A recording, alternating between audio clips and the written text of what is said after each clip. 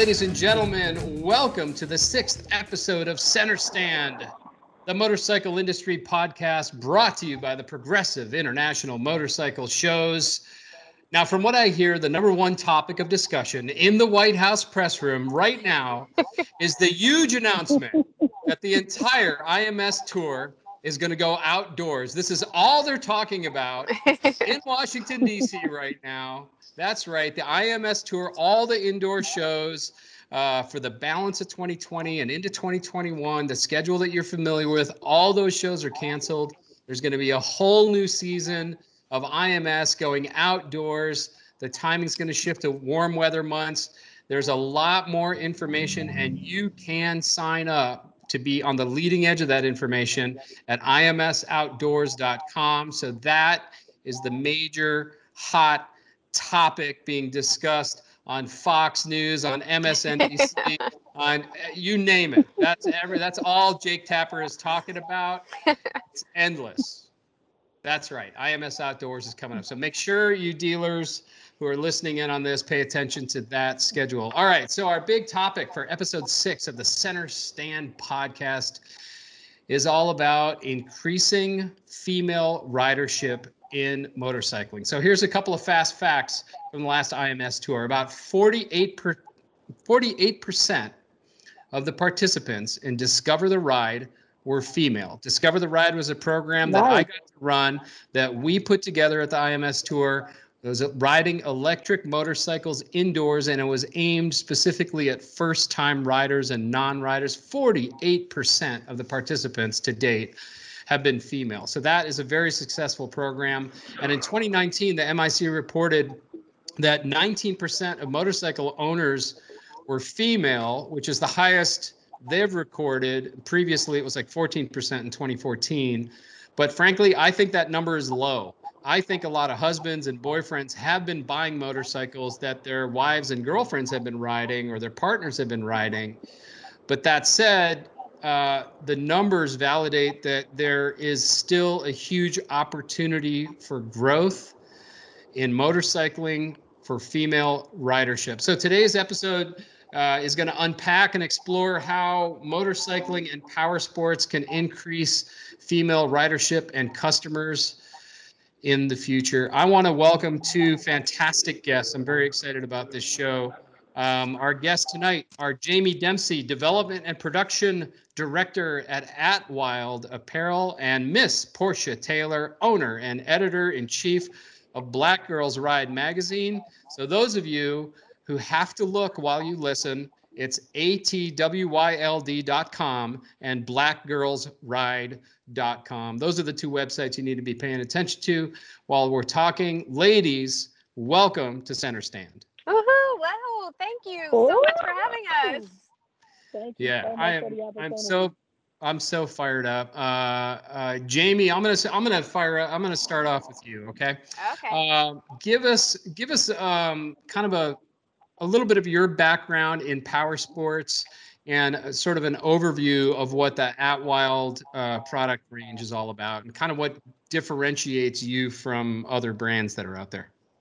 Okay. Well, to try and put it in a little nutshell, I've been riding for, I don't know, at this point, maybe 15 years or so. Started out like most girls I know, riding with a boyfriend or a group of guys that I knew. I didn't have a lot of girlfriends that rode. I didn't know any. If I saw one ride past on the street, I would try and chase after her or like find her motorcycle and leave a note to be like, call me, I want to ride with you. And eventually I was able to go to Babes Ride Out, the second one. And I met a group of girls there that I ended up riding with. And two of them became my business partners in Atwild, Anya and Corinne, Anya Violet and Corinne Mayer. And we were on a ride. One day we were riding through Angela's Crest. And this was before we started the company, of course. And we're riding, we stopped for lunch, and we were just talking about what we were wearing. And we looked at each other. We were all wearing All Saints leather jackets and Urban Outfitters jeans. Nothing that would protect us if we went down. Nothing that would help us from getting road rash or anything like that. So, and we were asking ourselves, why is this? What's the problem here? And we realized this, we just place more importance on the way we look and on fashion than we do on our safety. And, it's a sad truth that we think that a lot of girls do that. And we each come from a fashion background. We all work in the snow world, the action sports community in Southern California in different fields. Myself in development, Anya in design, and Corinne in graphics and art. So we thought, hey, maybe we could actually do this together. We could make the clothes that we would want to wear, that other girls that we think would want to wear. And our goal being to get girls that ride that don't wear any safety gear to wear something that would protect them if they went down. Mm-hmm. That's awesome. And so your 100% of your market is female ridership. Is that correct? There's not a men's line? Not yet. Anyway, we get tons of guys that approach us, that email us and ask, do you make this in a men's version? When are you going to start making men's gear? And we're like, we didn't realize that you guys had a lack of gear out there. Yeah, right. It's just, we've just created this space, for fashionable gear. And we've created this aesthetic that has been drawing men as well as women. So who knows? Maybe down the line we'll release a little men's line. Well, I look forward to seeing what that is. It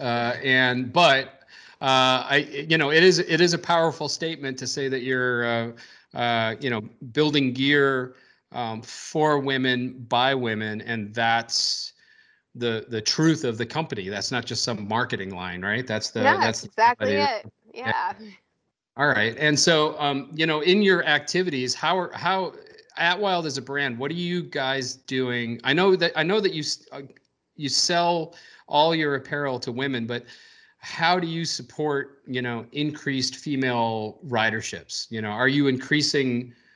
I mean, are people seeing apparel and going, "That's cool stuff, so I want to go motorcycling," or are they already motorcycling and then finding your product? How is it working?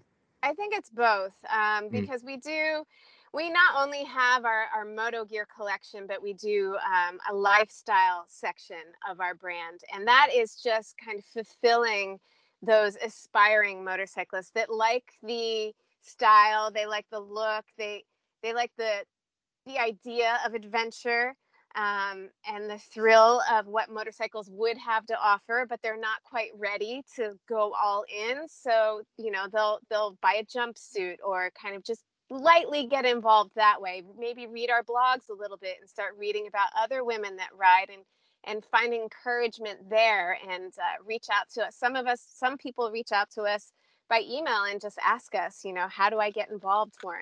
And we're happy to answer questions like that. So yeah, it's a little bit of both. People that already ride, we'll do tons of events and meet them and have them try our stuff on and get their opinion on our gear. And we're very, very interactive within the community. So the bridge across to our next guest here is that idea of stories, and that is something that Portia Taylor has been telling for a long time. And Portia is now in the publishing industry with Black Girls Ride magazine, telling stories, but hosting events and that sort of thing. Portia, would you please give us a little background of Black Girls Ride magazine, how that started, and maybe how it's even changed from your original vision? Yeah. So Black Girls Ride magazine was started in 2011. I was at a crossroads in my life trying to decide how to get into the next phase of whatever my passion was going to be. And at the time, I was in love with motorcycling. I've got a history degree at UCLA, and so I thought I could do a magazine for women, particularly women of color, because I noticed that there just wasn't any media speaking to that segment. There wasn't much representation of women in general, but women of color in particular in motorsports. So I wanted to be a vessel to highlight the stories of women that I knew in my community, whether they be racers or riders or clubs. I also wanted to be a source of information for women who might be shopping for products, whether it's gear or motorcycles or just looking for that next adventure. And I think it's kind of morphed into not just a magazine, but it's become a movement, which is now global. We've got readers all over the world that identify with Black Girls Ride, and we're celebrating our 10th anniversary in 2021.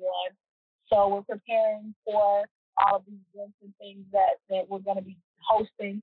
And yeah, so we kind of gone from just a reporting platform to an actual event and ride platform, social event. We're actually now getting into a bit of social activism as it pertains to police brutality and things that we're seeing in our communities. So that's on the agenda, but we really, really just identify with being women in motorsports and riders, and we are happy to be a part of the conversation. Well, I want to address something like right off the bat, right? There's probably old stereotypes, and this podcast goes around the nation, and we've gotten notes from folks outside of America, who listen to this. But Black Girls Ride may, for some people, have a connotation of just being strictly, an urban-minded thing, or or something that is something straight from the city. But you ride across the country, and I mean, can you just like crap all over that stereotype for me for just a minute? Sure. Well, so Black Girls Ride is unapologetically geared to African American females, but it's inclusive. It's not exclusive, meaning we cover everything, all types of riding events, all types of riders. And I myself am a cross-country rider. I love to ride from Los Angeles to New York annually. I ride a Indian. I love it to death. The new Challenger is amazing, by the way. Our community tends to ride more than just bike nights. I think Biker Boys, which is kind of what got me into riding in the first place, gave that vision of the urban street rider on a sport bike, going to local clubhouses and doing stunts and, just kind of racing from light to light. But I have learned that the culture of biking, particularly in the African American community, is actually broader than that. And we're no different than any other rider. We like to take long distance trips. I'll average anywhere from 25,000 to 30,000 miles annually, depending on, what my calendar is. So, the stereotype doesn't really hold up. There's tons of iron butt riders who are African American and both men and women, by the way. And I think there's a stereotype that we tend to be passengers. But a study has been done that shows that actually 52% of motorcycle owners in the African American community are African American women. Now, that's not to say, just like you mentioned, that's not to say that we're not buying bikes for our husbands, boyfriends, or partners, but it's something to be said that we are actually the majority owners. And so we need to have our dealers realize that. I don't think they realize that stat. Yeah, I mean, that is absolutely spot on. And from, I think, current math, it's 51% of the population is female. Is that right? And so, speaking from experience and getting outvoted on many, many issues in my life. So to say that a higher percentage of that in the African American community are female motorcycle owners, that's a huge thing, and that should be really eye-opening for dealers out there. Jamie, when I walk into a typical sort of big box motorcycle dealership, I'm not seeing like a big Atwild neon sign. I'm not seeing like slat walls full of your product. So you're getting in front of customers in a different way. Can you tell us like how you guys are connecting with customers, maybe in a different environment than sort of traditional retail?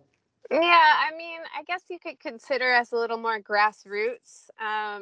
We're a small brand. There's only 3 of us that run every aspect of it, although our presence is a lot larger than that. People always think that we're this big brand and email us all these customer service questions. And I'm like, I'm sorry, there's only 3 of us. We'll get back to you right away.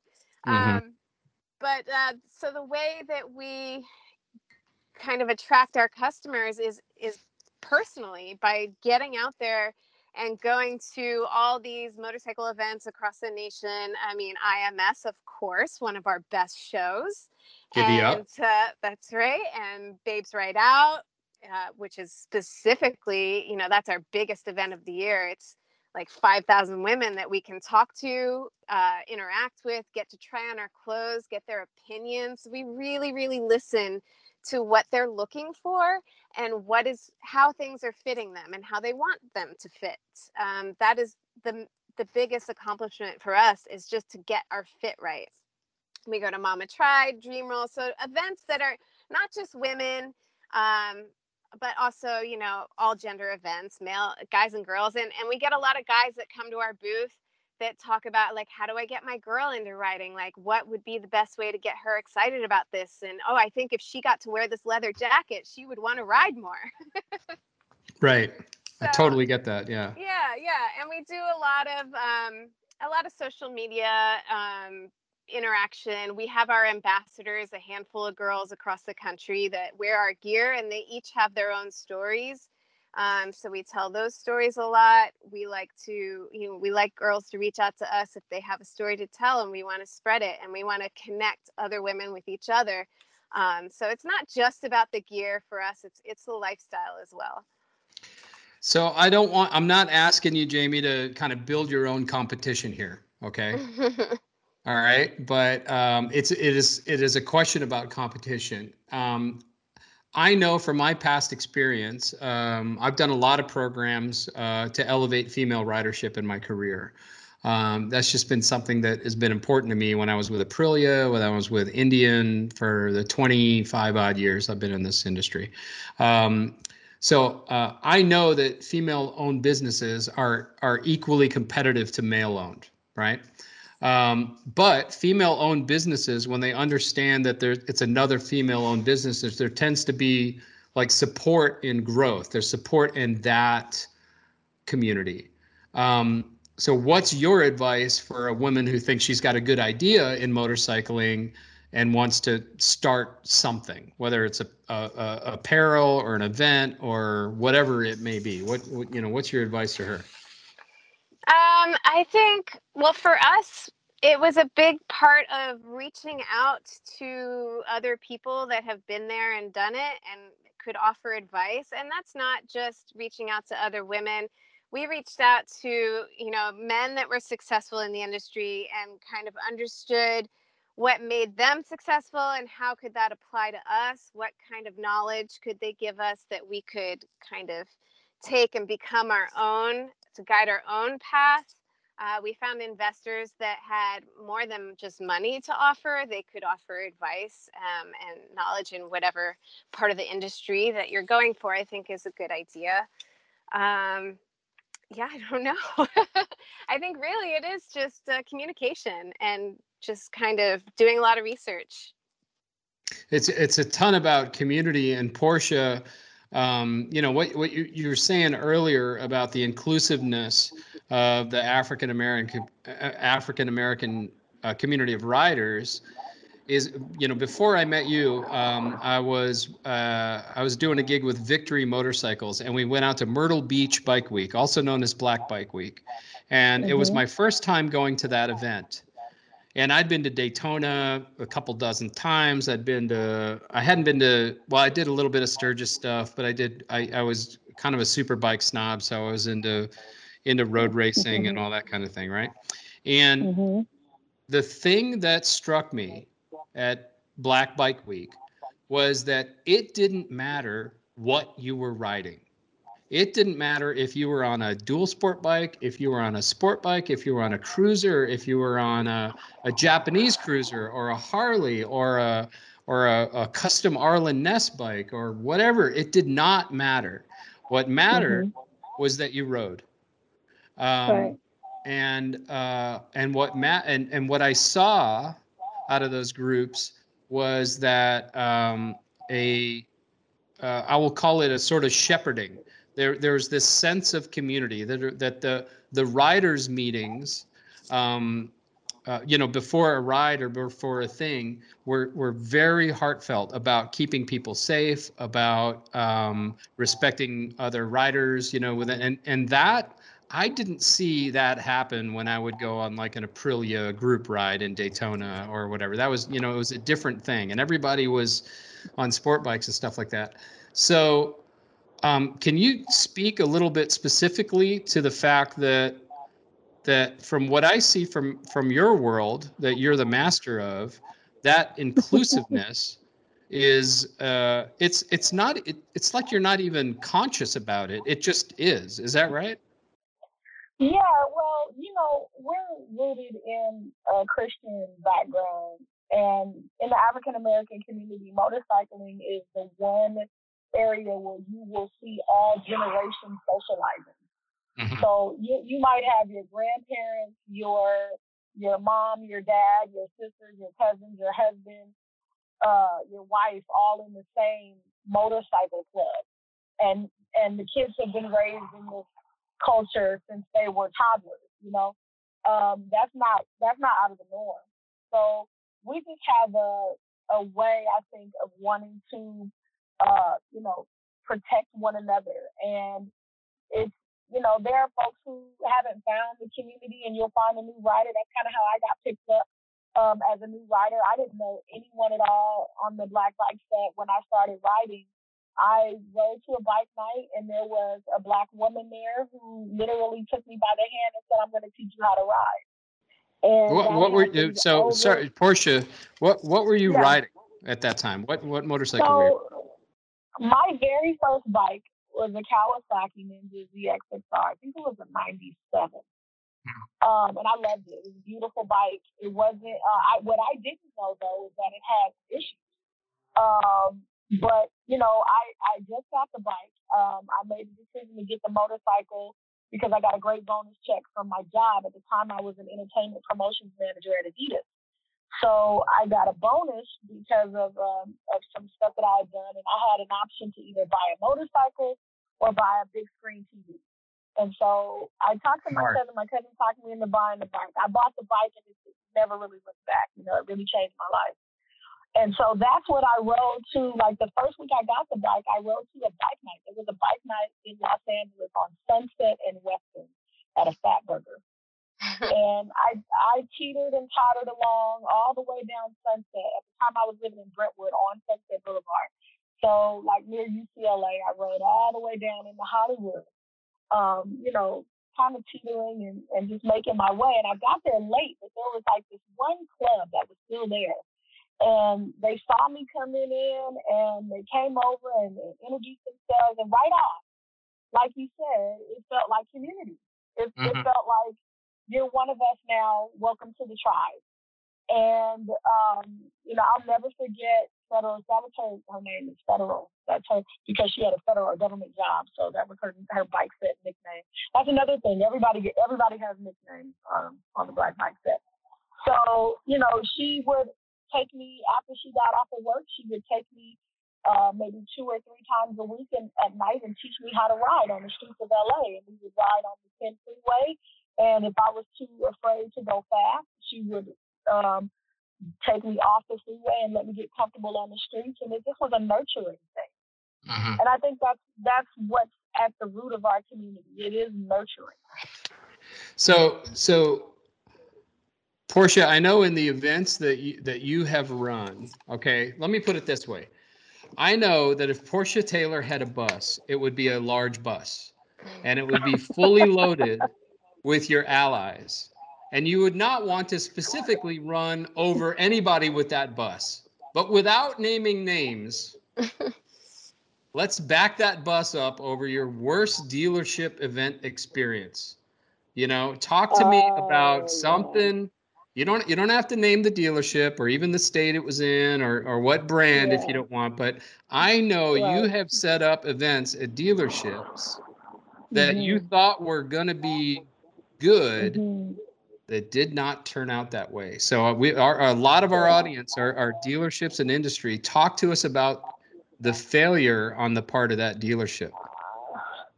I would much rather celebrate the ones who got it, but we can. So on the downside, there are dealers who may not. Let's say they have been talked into participating in a Black Girls Ride event by their corporate offices, right? Mm-hmm. They've been kind of persuaded, and you can tell those dealers because it's so begrudging from the initial point of conversation.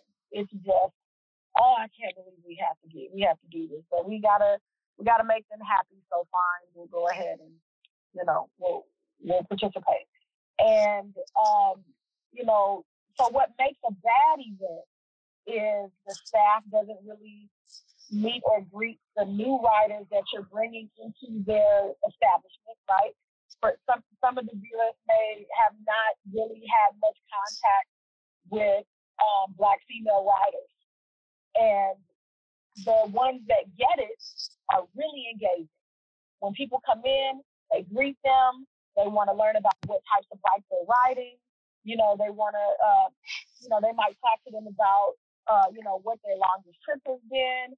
What do you like about the bike that you're on? What features might you want in the future?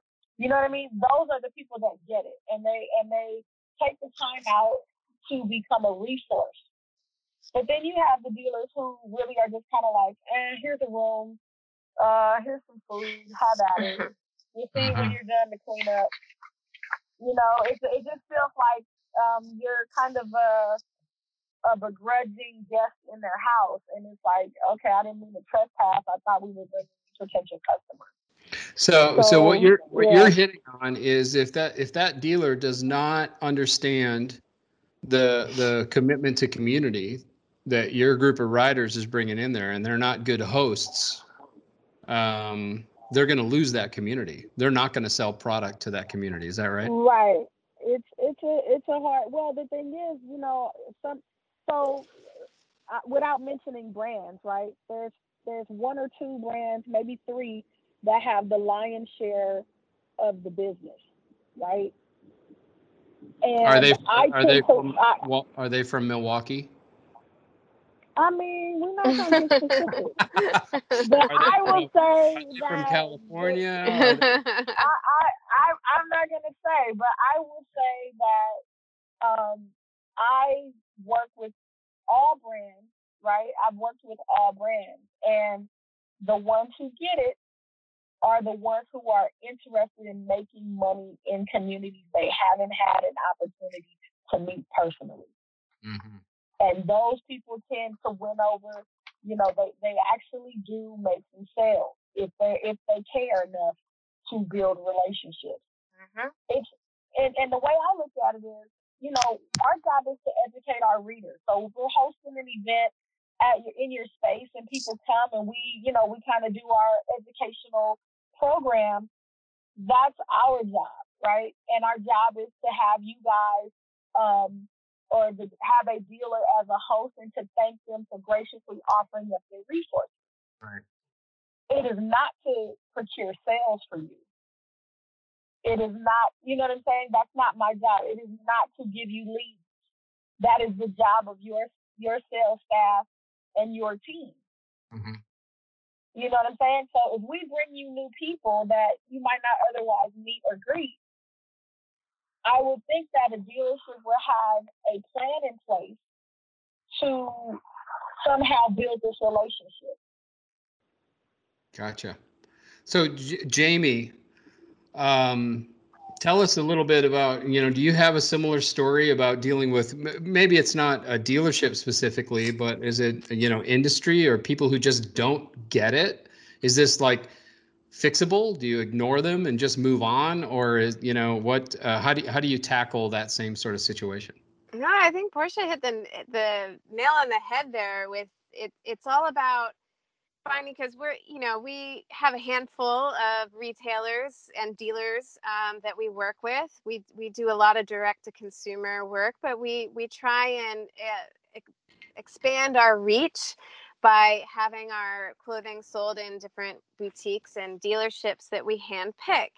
And it's that we expect the people that are selling our product to engage in the product and the customers, and to be, authentically excited about them getting involved with motorcycling and looking for new gear and apparel to keep them safe on the road. So it's not a matter of, you can't just throw our clothes on the floor and just expect them to sell themselves. You have to get involved. You have to bring people into the store, make them feel comfortable, talk through the technical properties, help them with fit. You have to be hands-on, which is what we do at all of our events. Really listen to the women that are coming into the store and what they're looking for. And that is how you're going to get their sales. You have to make them feel comfortable, and you have to make them feel welcome. So we've had some experiences where we've had to go in and kind of hold their hand through it and be like, this is how you need to, talk to your customers, and our customers in particular. And these are the properties of these clothings that you should be pushing to them and explaining to them why they're so worth, what they're paying for. So has your strategy changed at all in regards to like sort of pre-pandemic versus like our current pandemic situation? How has that changed? Well, yeah, we definitely had to pivot in terms of we go to all these events, and Babes Ride Out being one of our major events that should be held later this month, but it's canceled. So we don't get to, like I said, be in front of people in person. So we're doing a lot more social media interaction. We also we filmed kind of Revzilla style videos on our products, where we talk about all the properties. We have a model who's wearing it, so you can see what it looks like on a body. So to try and give that in-person experience virtually, and help give our customers a place where they can go if they're not able to go into the store and have someone explain everything to them. They can go online and click on the link in our website, and they can see it on a model. They can hear us talk about what materials are being used, what tests have passed, and what situations that this gear will protect them in. Right. So yeah, that's been a major addition to our website that's been really useful. So Portia, if the community can't get together at bike night, are more of the community finding you online? Are you actually finding your engagement picking up in this sort of pandemic stretch we're in? You know what? I'm gonna be honest. We don't really do a lot of bike nights in general. All of our stuff is social media, and we get folks who come to our group looking as new riders to get more information. So has that been picking up recently in the last few months, or has it stayed flat? I would say that it has picked up. It's picked up tremendously because you've got a lot of people that are finding us as they're researching ways to social distance, and a great way to social distance is motorcycling.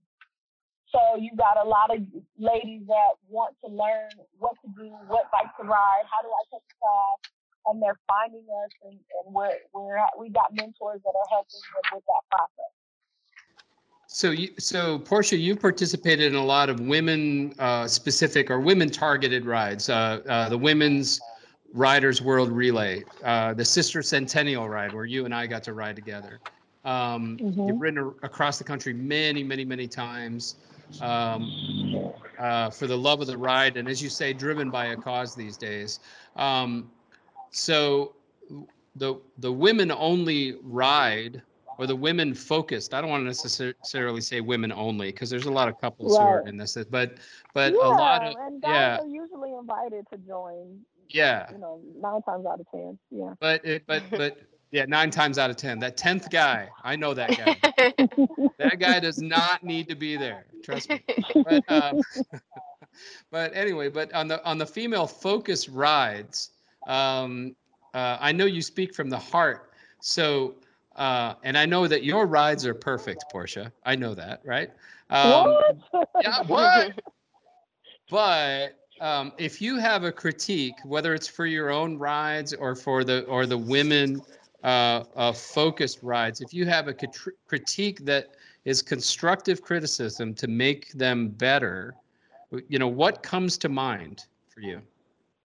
I would specifically critique my own ride, and I think that we could probably do a better job of having more staff or volunteers available to answer questions. I could probably do a better job of getting information out sooner because of me being a team, a very small team.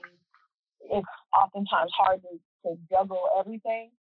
I think that the women's rides that I've been to, they do a great job of planning. That's the main difference I think between women focused rides and general motorcycle rides. Women tend to plan and plan and plan to the nth degree, so that when you get there, everything is laid out, all the ducks are in a row. My mentor of planning is Alicia Kissinger. Like, she is amazing at planning rides. If you've never been on any of her rides, women's motorcycle tour rides, you owe it to yourself to get on and just see just how good these rides can be planned. And so I kind of take my cues from her. Um, and I think that we could always just think of things that you might not. So when people plan rides, they don't always think of the event with other people in mind, right? So you have to think about planning your ride as if you've never been in your city, you've never been in your state, you've never ridden these roads before, you've never ridden with any of the people that are in your group, and make it comfortable for that woman to come from out of town and just fit right in. That means making sure that she feels welcome. That means making sure that she feels a part of the group, even if she's a solo rider. That means making sure that you've got safety protocols in place for a group ride, especially a massive group ride, so that we all feel safe. Those are just a few things right offhand that I think people could do to make their rides better. That's a great answer. Your ride name should be like Miss UN, because you are so on. You're so good. I don't think your bus has a reverse gear. I don't think you can back up over anything. Lord. Right? You're awesome. I don't think it's necessary. We can celebrate the goodness in any experience. Robert. Yeah, you're exactly right. You're exactly right. Thank you for that redirection. I appreciate it. So I do want to shout out my old client, Polaris Industries. I was the PR manager for Victory for years and for Indian Motorcycles. They've been doing some really amazing stuff, and Porsche has been named to a women's advisory panel called Polaris Empower Sports. And there's I don't know, there's a dozen women or so on this panel, but I want to name a few of them. Gavin Fax, Vicky Gray, Kristen Matlock, Baja 1000 champion is on there. Jody Perowitz, who's an amazing woman. Kelly Yazdi, who's my friend from Wild Gypsy Tour, is on that panel. And you, Miss Portia Taylor, are on that panel. Yes. I know that you've been working with Indian and with Slingshot for a while, but speak to the broader purpose of that panel, and I'm directing. I hope that our listeners who are with other OEMs other than Polaris listen to this and understand how powerful it is to have a panel of women who are helping advise you. So speak a little bit to the Polaris Empower Sports panel, would you? Well, first, I have to say that I am just so honored to be on this panel with so many heavy hitters and just inspirational women in power sports. I love that it brings women in from all sides of power sports, not just motorcycling or or just off roading. It tries to cover the gamut of just about every type of female rider. I'm encouraged because to have an OEM that really wants to listen to women and not just have us be eye candy at their events or or pay lip service to us during Women's Rider Week or International Female Ride Day, which is where we tend to get a little bit of their attention. This is groundbreaking in that it will help shape how women are perceived in the industry, at least from Polaris' viewpoint.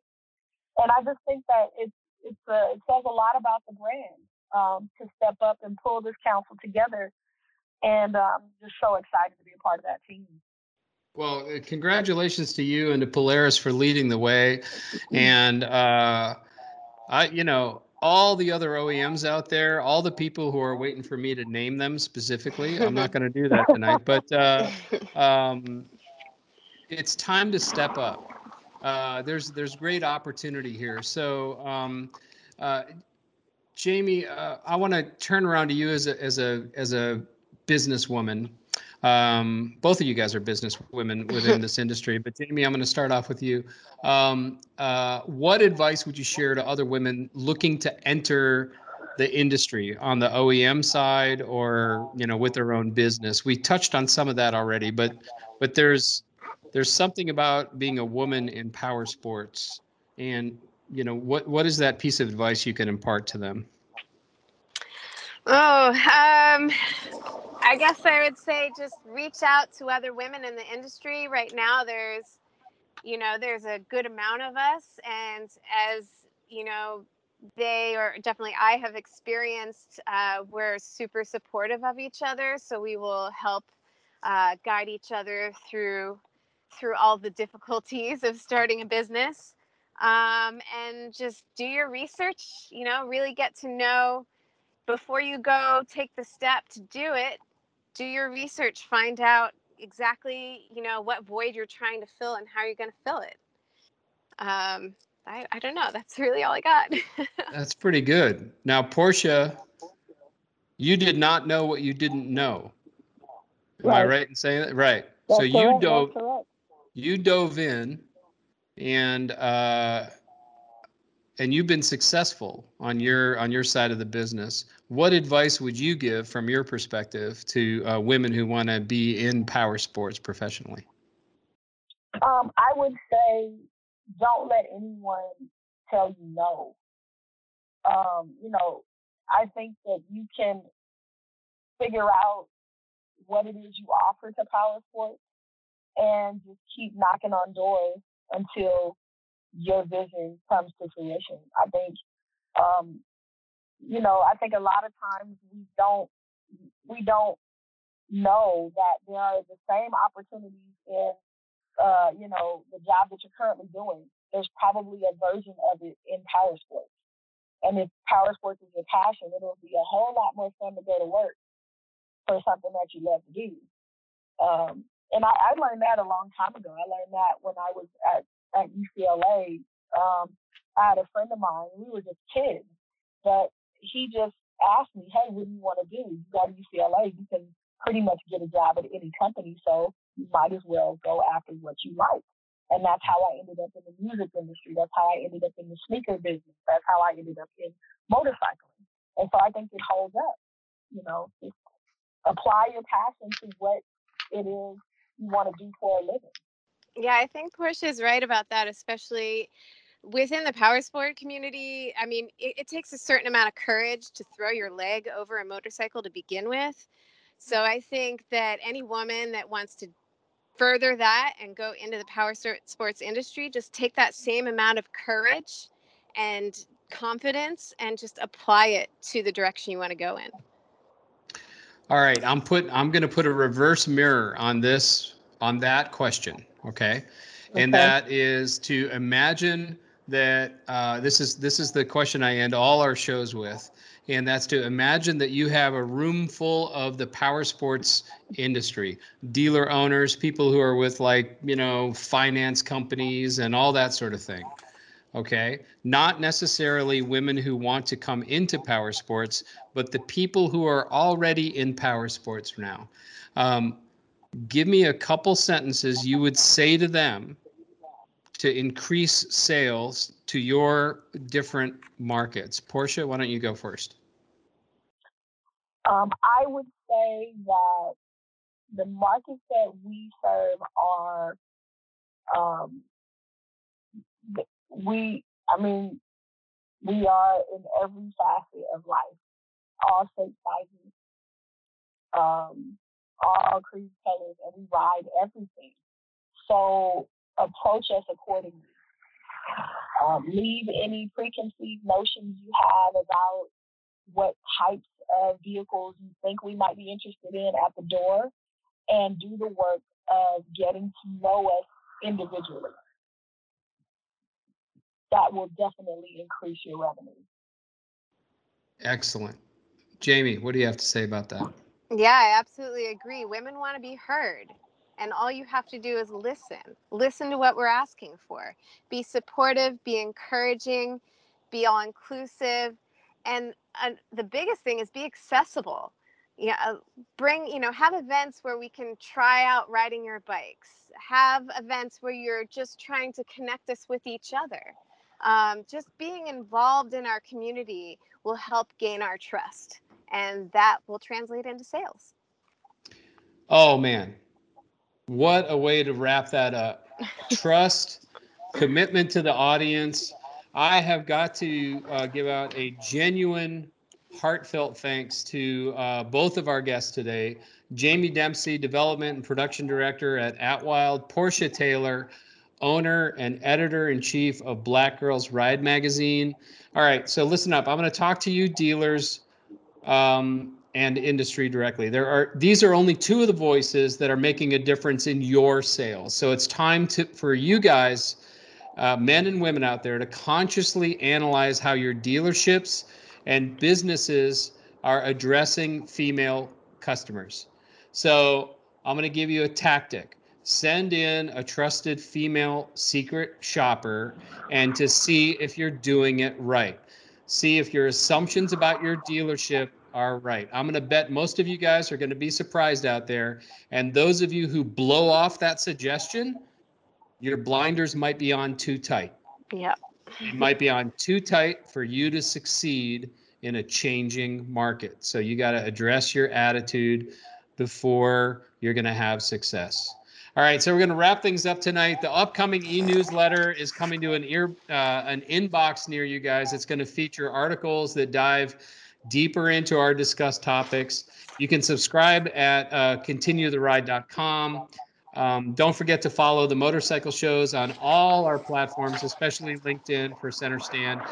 And our next episode is going to dive into the importance of the motorcycle entertainment and how dealers can support this community. We've got two amazing guests, Brian Carroll from Why We Ride, both the movie and the charity rides, and my friend Kelly Yazdi of Wild Gypsy Tours, who's been on the forefront of sort of female mototainment events and is part of this amazing sisterhood that we just experienced today. I want to thank you all for joining us on Center Stand, the podcast for the motorcycle industry, produced by the Progressive International Motorcycle Shows. We will see you down the road.